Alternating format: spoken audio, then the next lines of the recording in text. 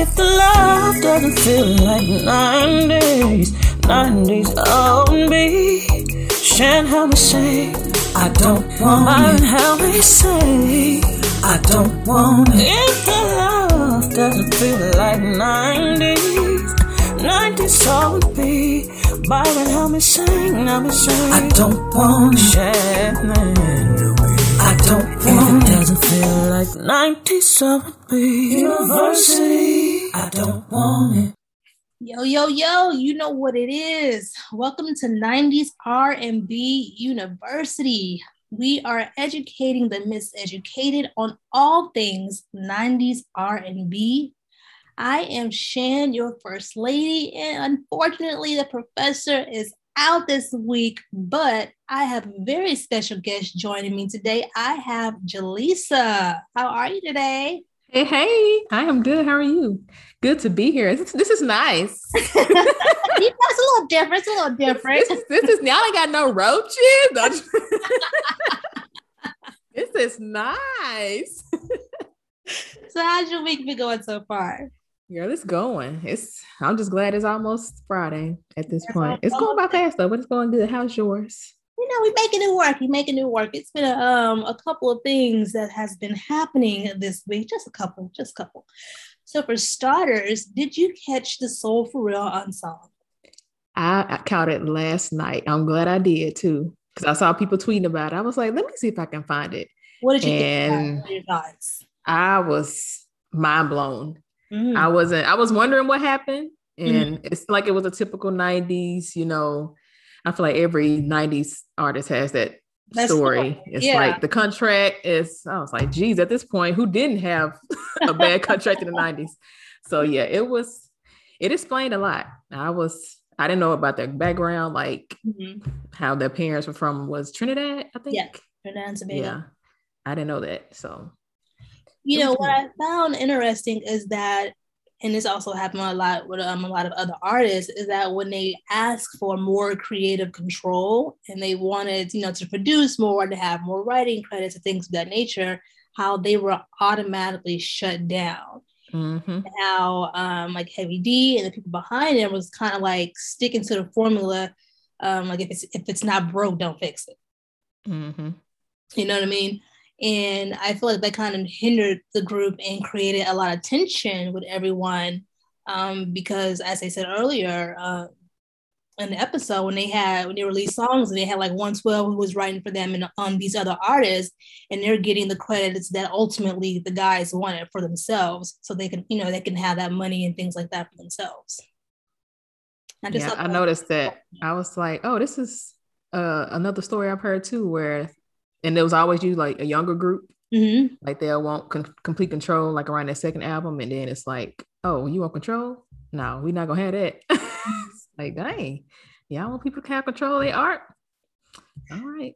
Yeah, that's kind of crazy to me, that whole thing in itself. But then I also found it to be very heartbreaking, just knowing the things that they went through after the fact, and how you know, they were on this rise, and of course they had to hit single and everything, to then going back to having to work regular jobs and trying to sustain the lifestyle that they had prior to. And, you know, unfortunately, I believe it was Brian who ended up getting into a lot of trouble behind everything. Because he was in and out for a couple of years. Right. When I saw that, I was like, oh, y'all was out here roughing it for real. Yeah. Like I didn't expect that. I knew little bits and pieces, but I didn't think it was to that extent. When I tell you, I learned so much watching that. I was like, wow. Now I need to watch the Keisha Cole one. I saw people talking about that one too. So now that one, that's going to be interesting. We shall see. I like Keisha Cole, and me too. It's going to be kind of heartbreaking to see, you know, when she talks about her mom and then, you know, her dad, and both of them passing, and so it's going to be interesting. I'm pretty sure it's going to be really entertaining, to say the least. All right, so Mary J. Blige, she has announced her first ever Strength of a Woman festival. Are you excited for that? I am. I've never seen Mary live, but she's definitely on my list. Okay. See. But she has like some good heavy hitters in his lineup. I mean, you have Shaka Khan, you have LMA, Escape, Leandra Johnson, and of course Mary J. Blige is going to be headlining. Like, that's a good lineup.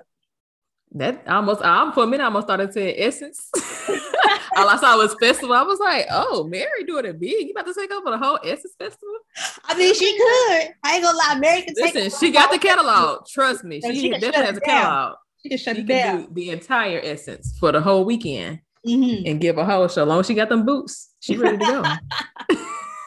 I mean, I think that it's great that it's coming, off the heels of her Super Bowl performance. And then, of course, I think it was announced that she was going to be executive producing a Lifetime movie based on real love. So, Mary, I did see that. She's just going up and up and up. She was killing it on the Power. So, hey, go ahead, Mary. I ain't mad at Monet. I approve of Monet. I feel bad because I have not watched Power. Was it book 2? Is that 2? Yes. Yeah, that's 2. I have not seen any of that, so y'all don't kill me. So y'all do not kill me because I have. Yeah, I'm not, because there's plenty of show that I have not watched that's probably like years old. So I'm not even gonna judge you, girl. So you mentioned the Essence Festival lineup, headline. Some Janet Jackson. That's all they needed right there. When I saw Janet, I was like, that's all I need. Will you be making an appearance? I wish, but I wish. I'm gonna try to make. I'm gonna make it on my to-do list to go to Essence one year. I've never been. It seems like it's always too late because you got to get like Essence tickets like now, early, like right now. So you got to get like a year in advance. So yeah, I feel like it'll be too late now, but I'm definitely it's on my to-do list as well. R&B heads. Fantasy is to go to Essence. Oh, absolutely. I think it'll be great because it's their first one that they're having in person since the pandemic. So it's going to be packed.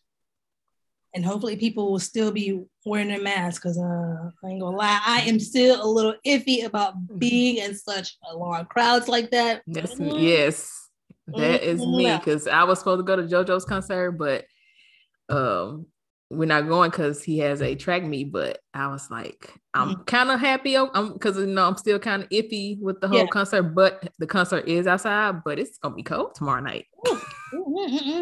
It's like an outside venue. Oh, man. I mean, you can space it out if it's outside. You might be right, but it's the coldness. It's more the cold. I'm just like, ooh. Yeah. I was like, but yeah, I was like, with it being outside, I was kind of like, okay, I can probably do outside. But if it was an inside venue, it's like JoJo. I've seen JoJo twice. She got it. Yeah, we're huge fans of JoJo over here. I risked it all when I went to go see Usher. That was my only risk that I was willing to take. Usher is worth it. He's also on my list. Usher would definitely try. I catch a little COVID for Usher. I was out there. I had to be out there. If I got to be triple mask, look for a little Usher sweat. Okay. Look at here. I had to sweat. The sweat dripped on my body. I took all precautions. But I'm just saying. Had I caught COVID that day and it might have come from Usher, I would have been perfectly fine with that. It's like, this Usher's COVID. Cool. But in addition to Janet Jackson at the Essence Festival, we also have new addition, Jasmine Sullivan. And we all know, you are just great fans of the Isley Brothers. Baby, that's Unc right there. I love me some Isley Brothers. Oh my God. And I didn't really get hip to them until like the last few years. Like I knew their music, but I really started like listening. Yeah. And I was like, wait, they hit real different.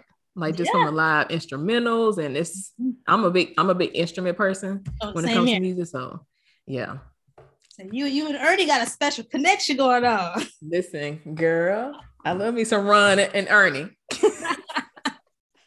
So I'm sure they are going to shut it down at all of the festivals. I can't wait. I'm excited. I need to go get my tickets like yesterday because I'm pretty sure they are going to be sold out.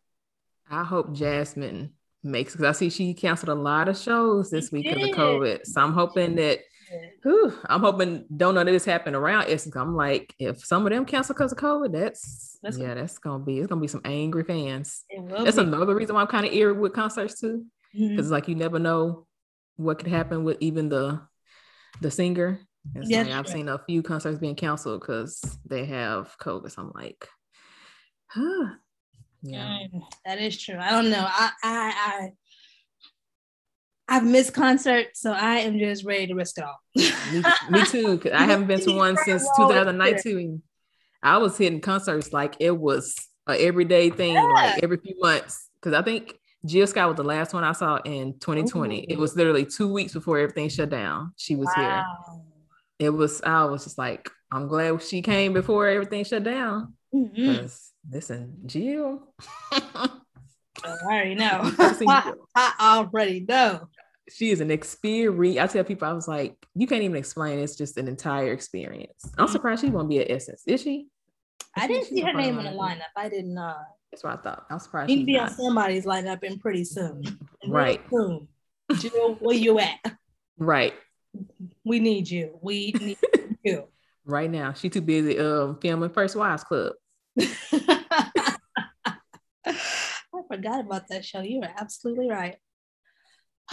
All right, we are going to transition on to my favorite part of the show, the RN birthdays. So I'm going to go through this list fairly quickly because we have quite a few birthdays on this list. Going to kick it off with Mila Williams from 702. Where my girls at? All right, hit it now. You better hit it. We also have Chingy celebrating a birthday this week. You do your chicken head over there? Right there. I know I can't be the only one, but every time I hear Chingy's name, I just think about that track with him and Janet Jackson. And she's like, ooh, Chingy. That's what I think about. That's the first thing that comes to my mind. And I saw him, Ludacris posted a video, like a DTP reunion. I was like, I used to fool with DTP. It was him, Shauna, and Chingy. So I guess they did a show somewhere. I don't know. I think it was maybe in Atlanta. But I was like, okay, Shauna looks good. I was like, okay, Shauna girl. All right, now. Shauna look like money. All right, so we also have Robin Thicke celebrating a birthday this week. It's one of my absolute favorites. I love me some Robin. If you know, you know. I mean, it daddy. Extraordinary. Timbaland celebrated a birthday. My favorite producer. Is it? I love Timbaland. What's your favorite Timbo track? Ooh, it's probably that's a tough one. Low key, it might be Usher, Justin Timberlake off that 2020 album. Okay, which one? The second part of Mirrors. Okay. And it's like you are you. I love how Timbaland does it. Like he can give you two completely different songs on one song. Yeah. So yeah, that's probably one thing I love about Timbaland beats. We also have C Murder celebrated a birthday. Cause I'm down. Gotta go find Monica. Right, I'm about to say, girl, don't say C Murder too loud. Monica gonna pop up. You know, Gouda might come in the building. She might just pop up. All right, so you also have Jasmine Guy celebrated a birthday. Whitley. LaToya Luckett celebrated a birthday this week. I love LaToya. It's just something about her. She can sing. And she's from Houston. You know it. It's hometown right there. Yeah, Marlon Jackson celebrated a birthday. Amel LaRue, one of my personal favorites. I love Amel LaRue. She can't do no wrong in my eyes. Tony Terry celebrated a birthday. When I'm with you. Yes, Tony. And then last but not least, we have Bow Wow celebrating a birthday this week. And Shy Moss. All right. And we do have to do a special rest in peace to Notorious B.I.G. Biggie for 25 years. Man, it don't even seem like it. 25 years since it passed. Oh, man. That's crazy. Look, I remember that day like it was yesterday. Like, it was just insane. Just crazy. I'm going to say, I ain't gonna lie, I was a youngin', so I remember it, but I don't remember it. Like I remember people talking about it, but I was just like, and then I was like, oh, that's who. Okay. Yeah, I was almost 10 when he passed, so it was definitely a moment. Because was it 90? 97. 97, so I was 7. Mm-hmm. So yeah, I remember it was like back to back, him and Pop. I was Yep. like, dang. Yep. Yeah. All right, let's take a moment there. Right. Well, let's dive into these albumversaries. Yes, ma'am. You say the vocals will be when he come back. We're gonna start off with Sammy from the bottom to the top. And, I used to love me some Sammy. I like the way you, you know, Sammy. That was around. Yeah, I was 10 then, so yeah, that was around my teen years. Because he was because who was in that video? Lloyd. I still remember the video like it was yesterday. Yes, it was In Tune. That was a group. I used to love them too. Girl, that had me start on my crushes. And then the baby of baby hairs, Mr. Genuine, 100% Genuine. Ooh, that was an album. I think that was his best album. Yeah, I believe so. 100%. Yeah, that has some bangers. And then we also have the BBD themselves, Poison. Probably still one of the biggest R&B songs, of all time. So if you play it, no matter what color you are, people gonna get down. Somebody gonna be ready to the Push It Queens, Salt and Pepper with Black Magic. Those some good albums in March. You gotta go revisit some of those. I mean, I play Genuine on a regular basis, so they ain't nothing to me. Listen. Not right now, I'm finished. All right. Call me in the morning. Whoa. Girl, that was my song right there. Come with it. All right, so are you ready to dive into today's topic? Yes, ma'am. I've been waiting for this one. Okay, so I know that you are a huge fan of Toni Braxton. The living legend. The living legend. So today we are going to do an album breakdown of her debut album. So do you recall that first time that you heard Toni Braxton's voice, and what was your reaction? This is how I look at Toni's first album. I can call it that first album that really introduced me to R&B. My mom played that album like crazy, and she's a gospel person. So I was used to gospel, so I knew when she played that, I was like, oh, this must be some good stuff. So yeah, I would take that cassette tape downstairs, put it in that tape recorder, and play it all day. Because yeah, I would definitely say that Toni Braxton album is what made me fall in love with R&B. Nice. I recall my mom had this album, and then my Aunt V had this album. So between the two of them, I was either hearing 7 whole days, like on a repeat with my mom, or You Mean the World to Me from my Aunt V, because she was like in love at the time, and that was like her song, and she played faithfully. I was like, oh my gosh, it was on a repeat. I was like, yes, she's never gonna stop playing this song. Our mothers get along in. That 7 whole days, my mama's song too, and I think that's why it's my favorite, because she played it all the time. My mama loves 7 whole days.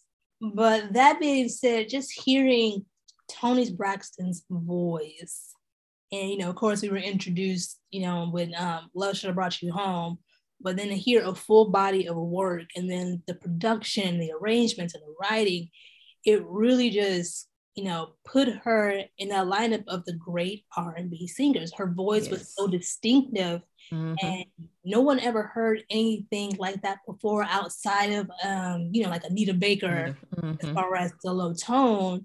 But even with her tone, she still had her own distinctiveness to it, and it just made for an incredible album. Yes, especially the way she dragged out her words when she sang. That's what set her apart from Anita. Baby Toni would drag, and I didn't have time. I didn't know what she was saying, but I know it sounded good. Right. And I can't stop thinking about. It's like, girl, you better breathe on this song. There was no prep. Oh, you guys just that little bit on the end. A little bit on the end. All right, so we're going to break this thing down. We are going to start with the very first track, Another Sad Love Song. Oof. That's the worst song to listen to after a heartbreak. Is it to you? Especially if you and that guy really had a connection with music too. Don't do it, sis. Only gonna have you depressed. But that arrangement, Mm-hmm. I think that was Babyface too, right? Yeah. I know he did like 9% of this album because he has a certain sound. I know when Babyface produces, and him in LA, dynamic duo. Mm-hmm. And I feel like after they had that great success with Love Should Brought You Home, that the way that they work together, he and Toni Braxton, like they just know how to fit each other so well sonically, production wise, and they just know each other's pockets, and it just makes for great music, and that's lasted them 30 plus years in the game. 30 plus years in the game. But when you think about another sad love song, what stands out the most to you when you're going through this song? I think it's the breakdown of the lyrics. Mm-hmm. It's like when she sings it, I can picture everything that she's saying, like the whole radio, the what is she? Wow, I'm having a blank of the lyrics, but that's what I think. I literally think of her riding the car with the radio on, and just it's that late night drive after a heartbreak, blasting another sad love song. So that's how I look at it. What about you? Similar. I can picture the song. I can picture the visual that they've painted within the lyrics. But for me personally, it's just the way she sang it, and she sang it with such emotion. But it was also very, very smooth when she sang the song, and it just gives you like this feeling, like you feel the heartbreak, you feel sad, but at the same time, it's like, oh, okay, well, this song's actually kind of a banger. Like you want to play it even when you're not sad. That's the kind of music that Toni Braxton has. Yeah. Effect that that particular song has. So it's definitely one of my favorites. All right, so we're gonna slide on track number 2 with Breathe Again. Breathe again. Now Toni was a little extreme, like, girl, I'm gonna breathe. You gonna breathe? I'm gonna breathe. I'm gonna breathe. I'm gonna keep breathing, but I get what you're saying. One thing the 90s did with their lyrics, they really went overboard. Sometimes overboard. I was like, girl, like I didn't understand it until I got older, but I was like, breathe again. I shall breathe again, Toni. I get it, but he ain't about to suffocate me. But you do have those experiences when you are going through heartbreaks and it feels like you literally cannot breathe. You're not going to go on without this person and live without them. So it is like taking your breath away. It is. Yeah, that was a lot. that was a lot in itself. And the video, was that the one when she was going through like the maze, running? Yeah, running, baby. All I think about is that hair. I don't think nobody was touching Toni with that short hair in the 90s. They weren't. It was perfection. Every way she had it. But yeah, Breathe Again. Out of the singles, I would say it's my least favorite, but it's I put with Breathe Again. Okay. What I like about this song is that, it tells the story of basically how a relationship has run its course and going through the different channels and different emotions that you experience while dealing with a lot of heartbreak. They put Toni Braxton as this huge heartbreak singer when she first came out. And, by the time her second album was released, she really tried to break away from that shell or break away from that moniker. But I ain't gonna lie, the heartbreak Toni songs are the ones that hit the most. Okay. It's just like Mary trying to break away from heartbreak. Like, girl, you can't. That's your signature sound. Like, that's what we love. Exactly. Yeah. I don't know. It's something about a heart. Like, I love listening to a heartbreak song even when I'm happy. I think because vocally, I feel like they're singing their best. Yes, it's that emotion. It's that emotion that you don't get from the more up-tempo tracks that they pull into those ballads. Mm-hmm. It's like, girl, I feel that pain in your voice. Yeah, they'd be like, why you listen to these sad songs? It's like, because I want to. Mm-hmm. Like, I love that emotion. Like, even though I'm not feeling it at the time, I love that emotion I'm hearing in this song. Exactly. It's an art. It's an art form to it. It's definitely an art form to it. Okay, so 7 whole days. And not a word from you. Baby. Toni did that one. Really? They wrote that. That's a hit. In the video. When I realized that was the sisters in the background. Yeah. Back there hitting that little 2-step. I said, look at Tamar with her braids. 7 whole days. That's my mama's favorite song too. It now that paints the picture too. Like I literally, when I hear it, I think of a calendar. I'm just writing like, okay, day 1, he still ain't here. Day 2. So yeah, 7, and the production was and Toni's vocals. Yes, that's what she has, that dragging out that you said that she does a lot on her records, especially happening in this song. That the ending, that 7 whole days. You better come out with it. I was like, I wish I could sing, because baby, I be hitting all Toni notes. when she had a little high note, I said, okay, Toni, what am I to do? That's part of the song. I mean, but have you ever been in a situation like this where you were with someone, or you were talking to someone and they thought they had you wrapped around their finger, and they thought that they just, that you would do anything for them, and they were real cocky about it? Girl, I have, but it showed when it didn't last no 7 days. Maybe 7 hours. If I hear from you in 7 hours, we gonna have a problem. It's a wrap. Because what you doing? Like no text, no nothing? No phone call. 24 hours, we probably gonna break up. But what makes this song really interesting to me, because she's saying all of this, you didn't care about love. You thought that you had me wrapped around your finger. Things were all kind of shaky. But then she goes on and like, okay, it's been 7 days and I haven't heard from you. So it's like, what do you really want? Do you want this person and they're mistreating you? Or do you want to just be on your own? Like you said, she'd rather be on her own. Which one is it? Right. And I want to know, did this actually happen to her? Like, Toni, girl, if you listening, let us know if you actually, if a guy really went 7 whole days and you hear a word from him, because I need to know what happened. Did you go back? Did you stay? These are questions that need answers. That's the part we don't know. We just know it was 7 whole days. Did we go back to him? What happened? So yeah, it's some loose ends. Quite a few. It's interesting because I don't know if I will be going back after 7 days have passed. It's a wrap. It's some, especially if we haven't been talking that long. Yeah, if it's in the early stages, like you already started tripping, nah, boo. Right, bye. let me go send you on your way. But if it's been a minute and and like by the end, you should definitely know. Don't go too long without some kind of communication.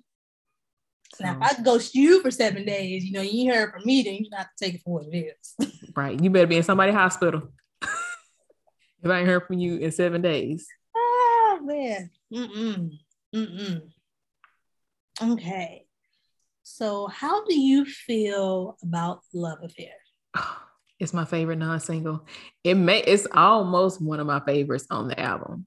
It has this jazz vibe that I love with that saxophone. I love me an R&B song that has like a touch of jazz in it. Okay.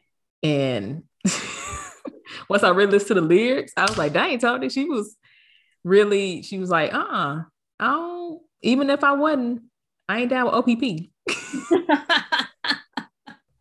was like, okay, Toni. She was like, I'm not with the cheating. Yeah. No, sir.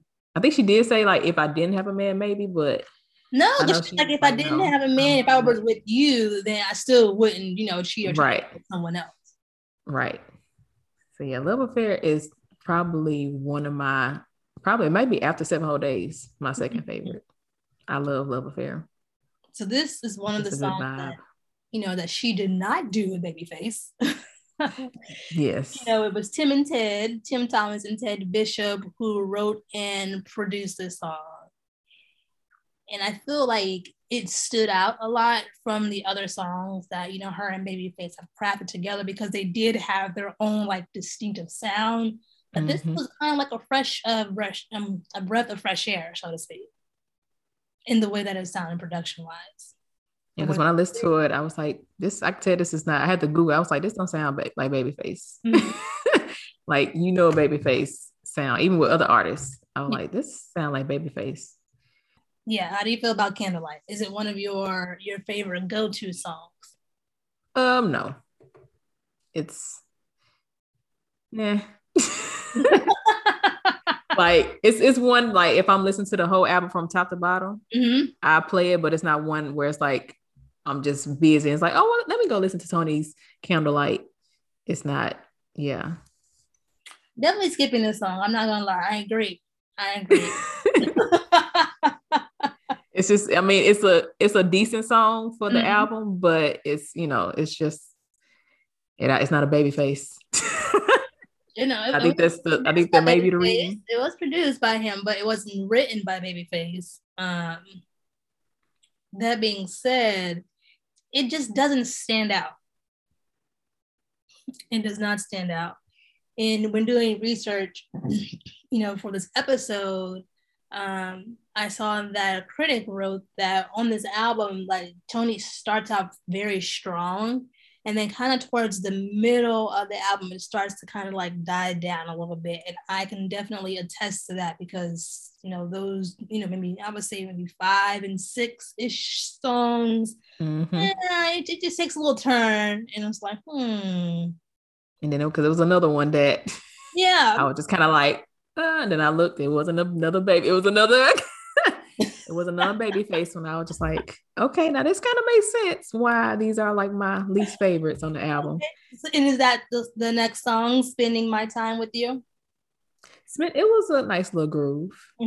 Nice little up tempo from the others. So I don't know about you, but I'm just not a fan of a lot of the up tempo tracks on this album. I'm not a big fan of up tempos just from Toni anyway, but I'm lying because I do, but I prefer her ballads. I just say that because like Please from the Libra album. Oh yeah, that's a jam. Maybe that's my song. Yeah. Okay, so no, come on. But if we talking like real up tempo, I would definitely say Toni. She has the vocals for ballad more than anything, and that's what she's known for. So, I definitely wouldn't just be like, oh, let me put on, a little Toni up tempo outside of Please. That's probably my only one, but her ballads are top notch. As you said earlier, that's like her signature sound that she does. So Spending My Time With You, of course, is not one of my favorites. It isn't one of your favorites.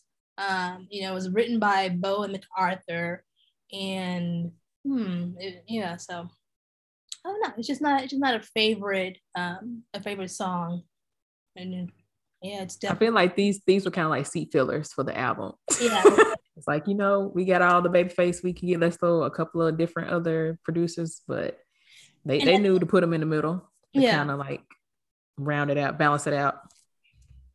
And I also think that with the sound that they have, because it was still on those heels of that New Jack Swing sound, and not everybody has the vocal or the correct sound to put out a New Jack Swing record. And with this song here, it just didn't work really well for Toni. It just didn't. It's definitely one of those where it's like, oh, we need one more song on the album. Let's throw this one in there. So I feel like it was just one of those. Yeah. But then, you pick it back up, sliding through with track number 7, Love Should Have Brought You Home. We already knew the reception that it had from being on the Boomerang soundtrack. That was our introduction to Toni. So why not bring this incredible tune over to this album? Very smart. Very smart. Very smart. And you saw a lot of artists do that. They may have had a hit song that was on the soundtrack, or they may have had like just like the hit introductory single just to kind of see how it gauged with certain audiences, and then they will bring that single regardless if it was put out a year ago, and they'll put it on their debut album. And this was a perfect planning with Toni Braxton, because she was already riding on the waves of this song, and everybody really wanted to hear what was next from her. So Love Should Have Brought You Home. I know we automatically go to Boomerang. We automatically go to that scene where all I see is Hallie is. Love should have brought you home last night.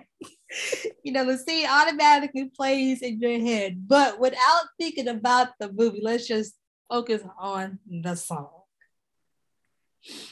To me, that song, lyrically, I think it would hit home to a lot of women. Yeah. Because it's like, when your man don't come on, it's like, if nothing else, love should have really brought you home. If you really love me, why are you not here? Mm-hmm. Like, I felt Toni on that even at the tender age of like 10 or 11. You were 5 years old talking about love should have brought you home. Right. Singing at the top of my lungs. Like, girl, what you know about love should have brought you home? Yeah. But yeah, lyrically, I feel like that one like is a real reality that a lot of women go through. It's like, it is. If anything else, love should have definitely brought you home. But all right. And this was our introduction to the Toni babyface magic that would be showcased throughout the rest of this album. So Love Should Have Brought You Home is definitely one of those standout tracks. Mm-hmm. It's a great song. I'm just waiting on you to go ahead and hit it for me here. Cause I can't hit a note. Hear you play. I sing. I can't sing, but I harmonize.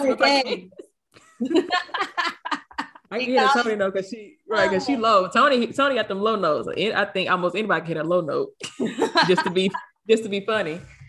Yeah. I can't see it, but Jalisha's doing all these motions over here like she's just about to break out and ain't giving me nothing. She ain't giving. Because I don't want to do too much.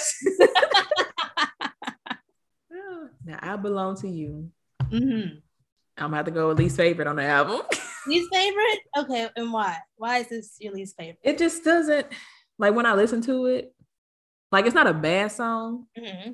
but I almost kind of feel like it doesn't go with the tone mm-hmm. of the whole album. It kind of like, I don't know, you go from Love Should Have Brought You Home to I Belong to You to How Many Ways. It just kind of, something, I don't know. It wasn't, I don't know. I don't know how to explain it. It just didn't really make sense to me. We talk about that a lot with album sequencing and how you fully sequence and structure an album, and if it's able to tell a story. And here, when we get to this point in the album, as you said, I feel like the story isn't there because for the first 3-4 songs is kind of dealing with like heartbreak and cheating, mm-hmm. things like that, and then you go into candlelight, I want to spend time with you, and we're all lovey-dovey, then to Love Should Have Brought You Home, back to heartbreak, and then now I Belong to You. Right? It's like, wait, where were you? It's a roller coaster. Emotional roller coaster. Emotional roller coaster. Cue Vivian Green, where's she at? Because we were going through all the motions with this album. Yeah, I don't know where I Belong to You should have gone, but I guess because most of them are heartbreak songs. Yeah. So it just didn't make sense of where it was. Maybe should have been like the last song. I don't know, but. And you said it's one of your least favorites. Say now, for me, this is actually one of my favorite songs on the album. Really, I Belong to You. Yes. Mm-hmm. I don't know. It's just something about it. I think it's the production of it. I don't know. I don't hate it, but it's not my favorite. I actually like this song. It's actually one of the up-tempos that I do like, and I like it for a lot of Toni's ad-libs when she's singing, especially during the chorus. And it's different from the other up-tempo tracks that she has, and it's a bit refreshing. It's refreshing for me. And I feel like with this song, it blends in, or it ties in perfectly, going into I Belong to You, and then going into How Many Ways. And I know when they were released, they were kind of released as like conjoined singles. That's right. Yeah, they did release it as like the last single. Yeah. Because when I read that, I was like, I don't even remember this really being a single. Really? So I guess they didn't, unless they just didn't play it. And every, sometimes if the song is not doing that well, they won't put it on our radio. Yeah. So I guess they didn't play it in Arkansas Child. Because I don't remember hearing it. Yeah, this is definitely. I remember everything else being played on the radio. Everything but not this one. I belong to you. Oh, come on now. You gotta love that song. Come on. I like it. Love is a strong thing. That love that song did not bring me home last night. it did not. But I mean, like I said, this I don't hate it because it's some albums where it's literally a song where it's like cut this completely out. So I would definitely say that about this album. It's not a song where I'm like I hate it. Like I don't hate any song on this album. So I think that with going with this album and following the sequencing of this album, I don't think that Toni Braxton or Babyface or whomever wanted to leave you on this heartbreak note, and that could have been it could have been the fluctuation between the songs and the emotional roller coaster that it took you through, because in the beginning you had all the sad songs, but after Love Should Have Brought You Home, the remainder of the songs are really, love songs. And it really adhered to, finding love and being in love. So maybe they just didn't want to leave you on that heartbreak note. I can see that. Yeah. I get it. I smell what you stepped in, sis. Trying to give you a happy ending. It does end on a very good note. It does. Yeah. All right. So after I Belong to You, which is one of Jelisa's favorite songs.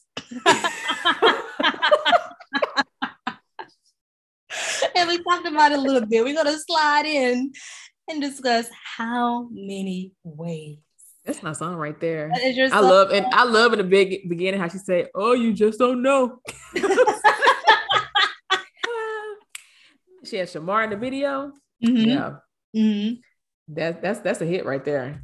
I feel like it didn't get the love that it should have gotten. Like it didn't. I don't think people gave it the what's the word I'm looking for? The credit like the rest of them. Was it one of the last singles that she put out too? How Many Ways? I believe so, if I'm not mistaken. One of the last singles. It was. That's what I must say. How Many Ways? Those were released at the same time. Okay, so those were the last singles that she released. Yes. And what I liked about this song, Vincent Herbert, we all know, is an incredible songwriter and producer and all of those things. And he just brought something different on this track to Toni Braxton. Something incredibly different. It was lush and it had like this sex appeal to it when you listen to the song. I was like, wait a minute now, Toni. It sound like yes. She's getting so sexy out here. She's getting. It sound like straight lust. It did. Just the production of it was just and the way that she's singing, and she still had her same distinctive tone, but there was like a slight airiness to it, like an airy falsetto in it. And look, Toni was killing the game on this one. I was like, Toni, girl, you sound like you ready to go in that booth. Yes, ma'am. How many ways? Who was out there waiting for Toni in the streets? Right. I'm about to give y'all sexy real quick. And she did. She did give you a lot of sex appeal. But yeah, it's something about that. I love that beat too. It's one of the, like, I like how the video goes with the song, like blasting it with the Jeep, the door is off, sunroof down. Yeah, like that's a perfect like summer jam to just vibe to. Classic. So yeah, talk a little bit about that one. I flew with How Many Ways. All right. So we're gonna slide in on track number 10. Coming back to Babyface. It's another fave. Reed, Errol Simmons coming back to her little holy tree out here. Yes, ma'am. You mean the world to me. You mean the world to me. Yeah. Oh, I mentioned earlier that my aunt wore this song out, and I mean it's for a good reason. It is for a good reason. So she was in love. It was an incredible ballad. incredible ballad. The vocals were just amazing. It really showcased a lot of Toni's range and the strength that she had in her vocals, and it was crafted beautifully. Because that's probably one of my favorite, we'll say, love ballads from Toni. I was gonna say, because I consider all songs a ballad, but that's a love ballad. Yeah.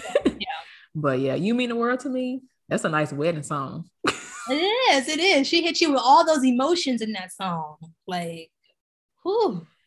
My throat still hurt trying to hit them notes. Listen, even though Toni had that low register, she still, when she hit that note, she still had that range. Yes, she had range. I was like, when Toni hit it, when she ready to go, she's ready to go. Mm-hmm. So yeah, You Mean the World to Me. The next song is a song that I felt could have been omitted from the entire album, and that is Best Friend.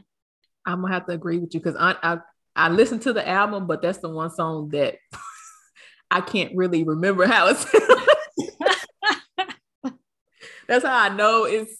So maybe So I Belong may not be my least. This song puts me to sleep. I'm not gonna lie, it puts me to sleep.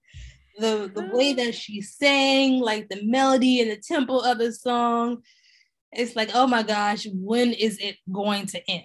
Yeah. For me, I'm like, because the only best friend I recognize is Brandy. Same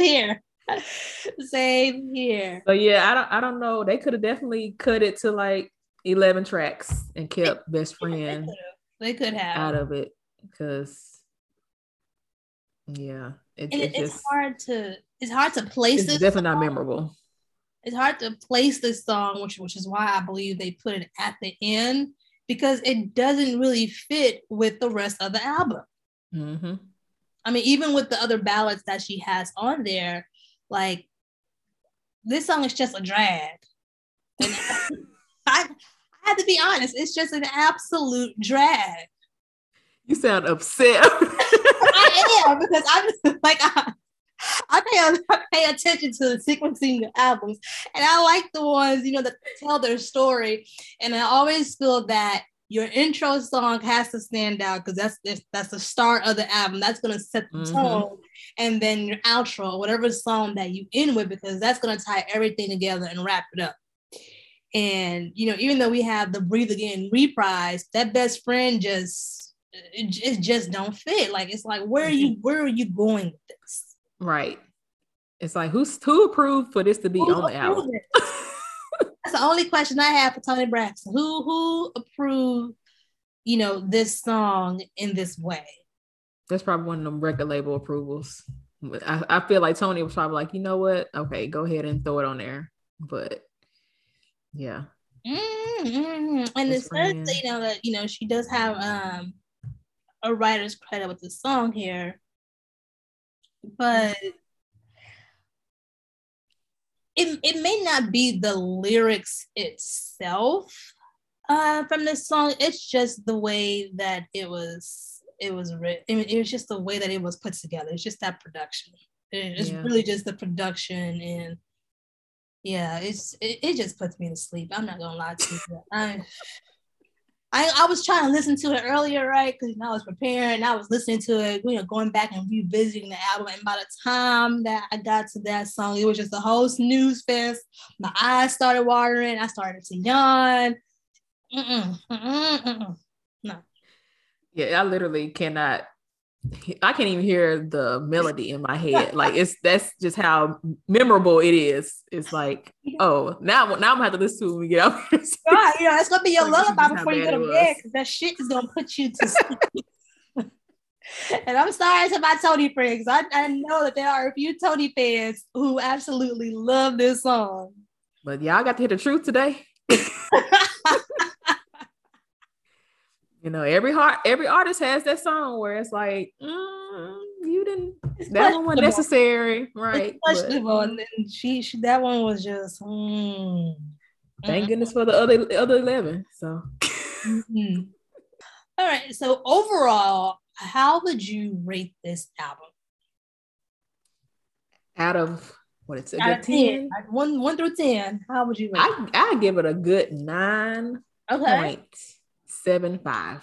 6, 7, 8. Why? Why would you rate it on that scale? Because if it went for best friend, I belong to you. I probably would have gave it a perfect score. Perfect 10. But it's like those two, they knocked off a couple of points for you. I can't believe you're like overall. That's one of my favorites. It really is. But go ahead. Overall, like this is probably one of my favorite 90s albums of all time. Almost probably one of my favorite albums of all time. Like it's when you have 6 singles out of 12 and you put all like I don't think I've ever known an artist to do that, to have hits like back to back, that many at least on one album. Like usually they had like a good 3, 4. No, ma'am. Toni said I'm about to give y'all 7. A good strong 6 or 7 of them. And a strong 4 of those are the ones that she named a Babyface.